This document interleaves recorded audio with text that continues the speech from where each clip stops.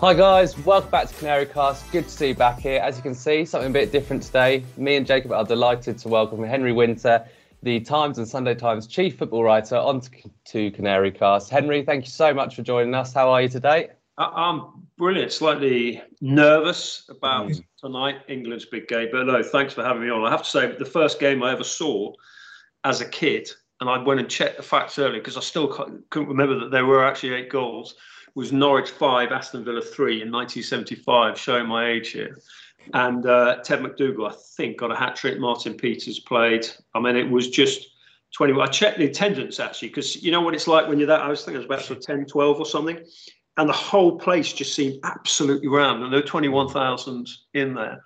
Everyone was sort of jumping up and down. So, and I was thinking 8 goals in the first game. That's not a bad intro. I've ever seen. And I just thought, wow, it doesn't get much better than this. But it could tonight if England... Yes, it certainly could. There is, of course, only one place to start with the massive game tonight, England-Denmark in the semi-final of Euro 2020. Henry, you've covered plenty of major tournaments. The games don't get much bigger than the one we've got tonight. Is it lost on you after a while, or are you just as excited or nervous as the rest of us? It's never lost on me. If anything, it just grows more and more. This is the 12th tournament I've covered on England. I was coming back from Rome with Carl Anker from The Athletic.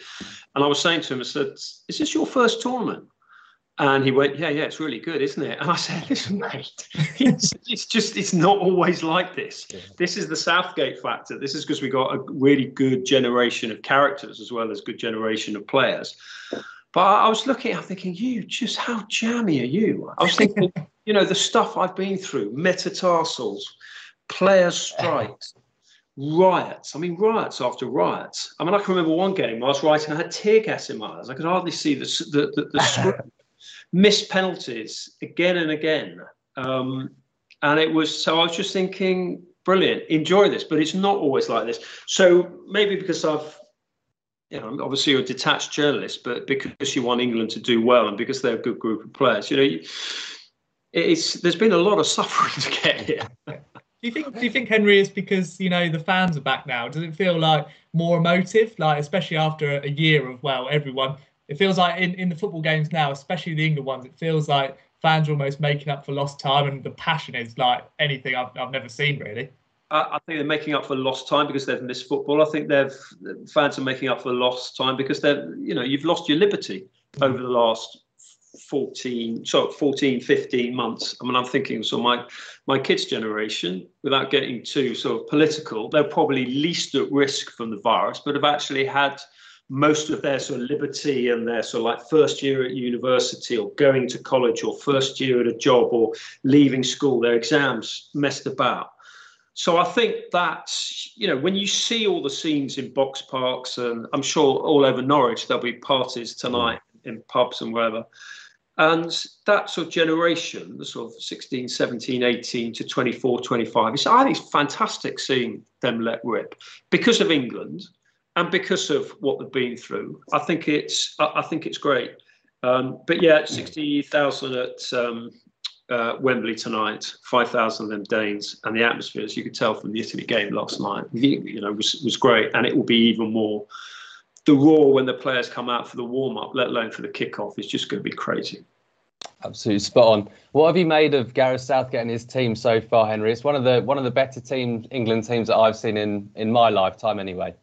They're humble. There's no arrogance about them. I think the arrogance with England probably disappeared from after the 2006 World Cup in Germany, where Steven Gerrard came up with this line that we went around Germany trumpeting how good we are and came home mute with embarrassment.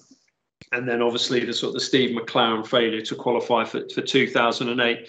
And I think there was a bit of hubris. I think a little bit of perspective came in. I think on the media side, we probably tempered our expectations a bit.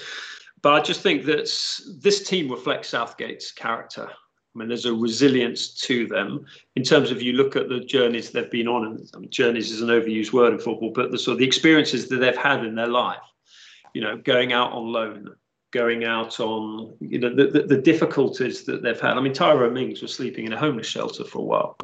Raheem Sterling, at some point when he was at QPR as a kid, didn't know where he was going to be sleeping that night. And he had to wait for a text from his sister to say, the family is living in this council accommodation. A lot of them have been through so much, so there is a resilience to them, which is reflected in the manager. When you remember what Gareth Southgate through, missing that penalty and all the sort of the abuse he got, and carrying that with him.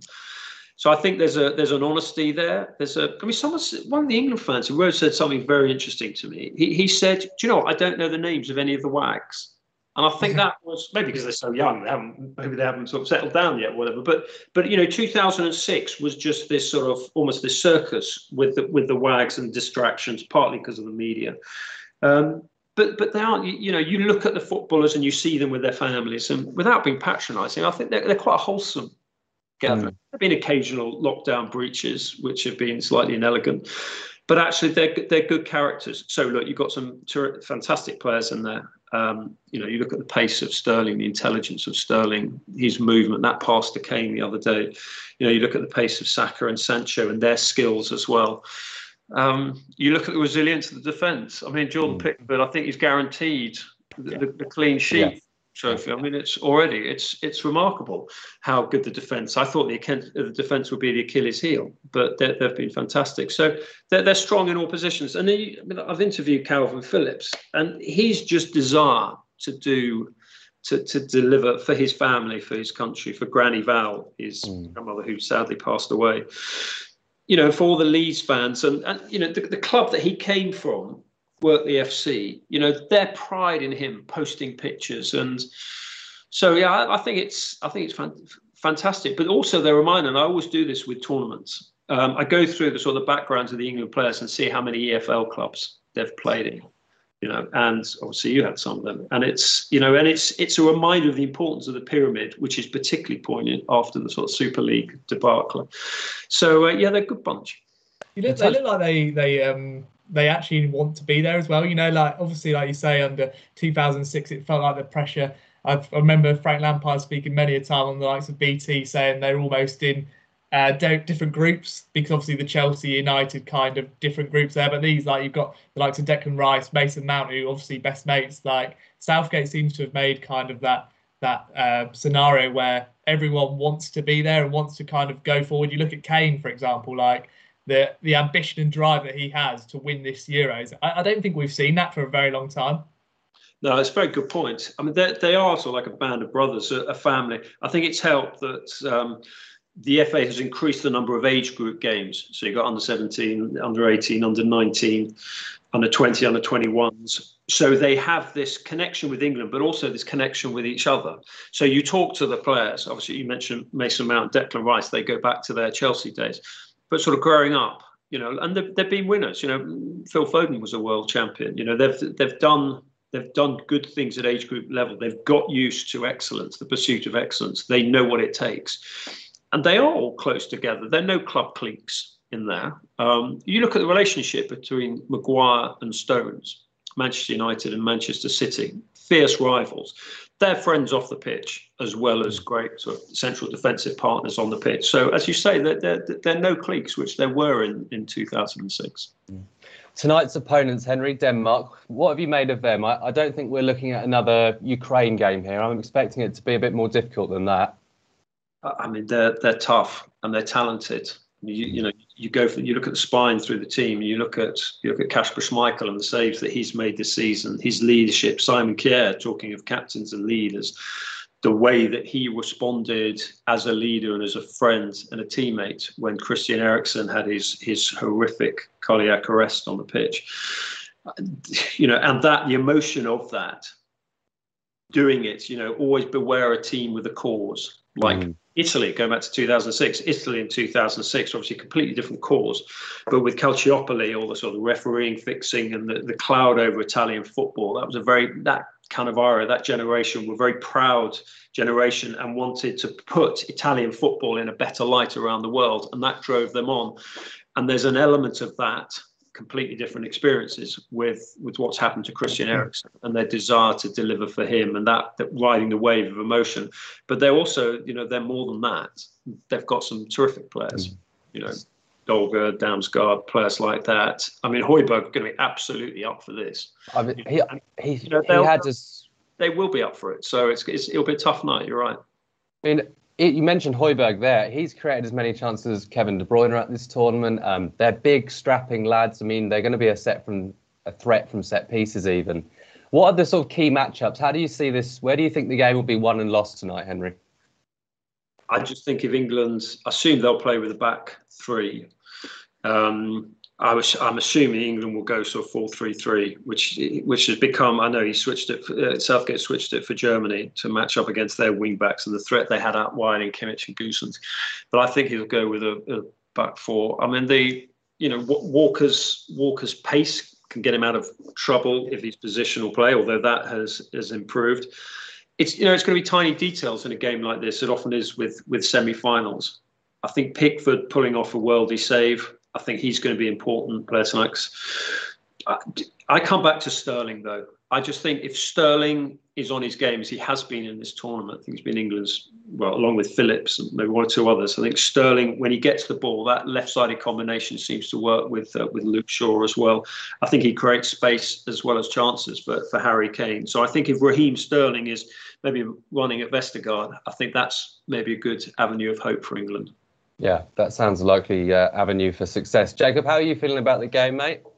Nervous, but a good nervous. I think for any generation should be looking at this. And Gareth Southgate said it the other day: 3 semi-finals in 3 years is unheard of. Like, that's success, and it's just making that final step now. It'd be brilliant to see it really get to that final, and just that culmination of a full Wembley with England in the final would just be, I think, for the last 15 months would just kind of almost wipe it all away. Like, this would be the big point, and it would be brilliant to see. It's going to be nerve-wracking, isn't it? It's going to be close, but I'm really looking forward to it, mate. Henry, do you think there's an argument to say that if we can get it done in 90 minutes this evening, that gives us a huge advantage for the final? Well, Italy have got an extra day. I mean, my long, painful history with England is I tend not to look further than the next corner. I mean, anything can happen.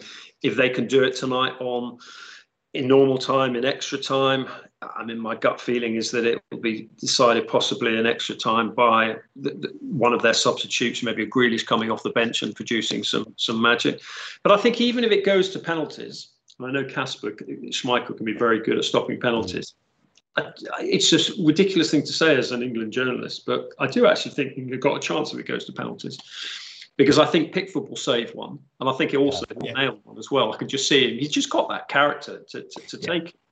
And Rashford may come off the bench and he can take one. Kane, if he's still on, can take one. Trippier will take one. There's some strong characters in there who will be up for taking penalties. Yeah, monumental game this evening. We should see what happens. I'm eager not to jinx it because we obviously haven't kicked a ball against Denmark yet. But we saw the other semi-final last night, Italy beating Spain on penalties, of course. As a potential opponent in the final, Henry, what have you made of Italy? You've spoken about them a bit already, but it's going to be a tough match if we do get there, isn't it? Yeah, I mean, I think whether it's Denmark or England who go through, Italy will probably be the favourites. Yeah. Partly because of their defence. I mean, you look at Chiellini. I mean, he's the only player I've seen by the side of a pitch go head-to-head with Stuart Pearce, who was England's under-21 coach at the time. And we were sort of giggling in the press box going, listen, mate, you might be tough. Don't do that. You seriously don't mess with Psycho. It was, I think, a ball that sort of bounced out of play and Stuart was taking, was just trying to slow the game down or whatever. So, look, Chiellini is hard as nail. I thought Bonucci had a fantastic game last night as well. And you just look at those Italians. And then Donnarumma. I mean, people probably wasn't in the conversation for one of the world's top 5 goalkeepers before the tournament. I think he's been fantastic. So calm in the penalty shootout as well. So I just think that defence, and you look at some of the players they've got going forward as well. It'll be that will be tough. It might be decided on set pieces. It could be one of those finals. But England have got to get through tonight first. They certainly have. Last question on England. Is football coming home, Henry? Are we going to win the thing? And also, what do you think is going to happen tonight? Is football coming home to Carrow Road? The one thing I can guarantee that regardless of tonight, that there'll be a buzz going into next season, and there'll obviously be an amazing buzz.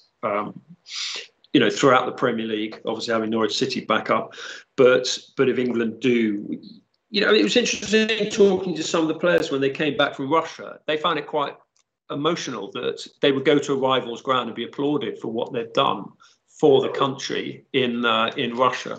So I think it was, it's quite. There'll be definitely be a happy, not a hangover, but there'll be definitely a nice legacy from this tournament going into it, and it could be a golden legacy. But we've got to get past Denmark first. Certainly have. Jacob, just to finish on, how do you see it playing out, mate?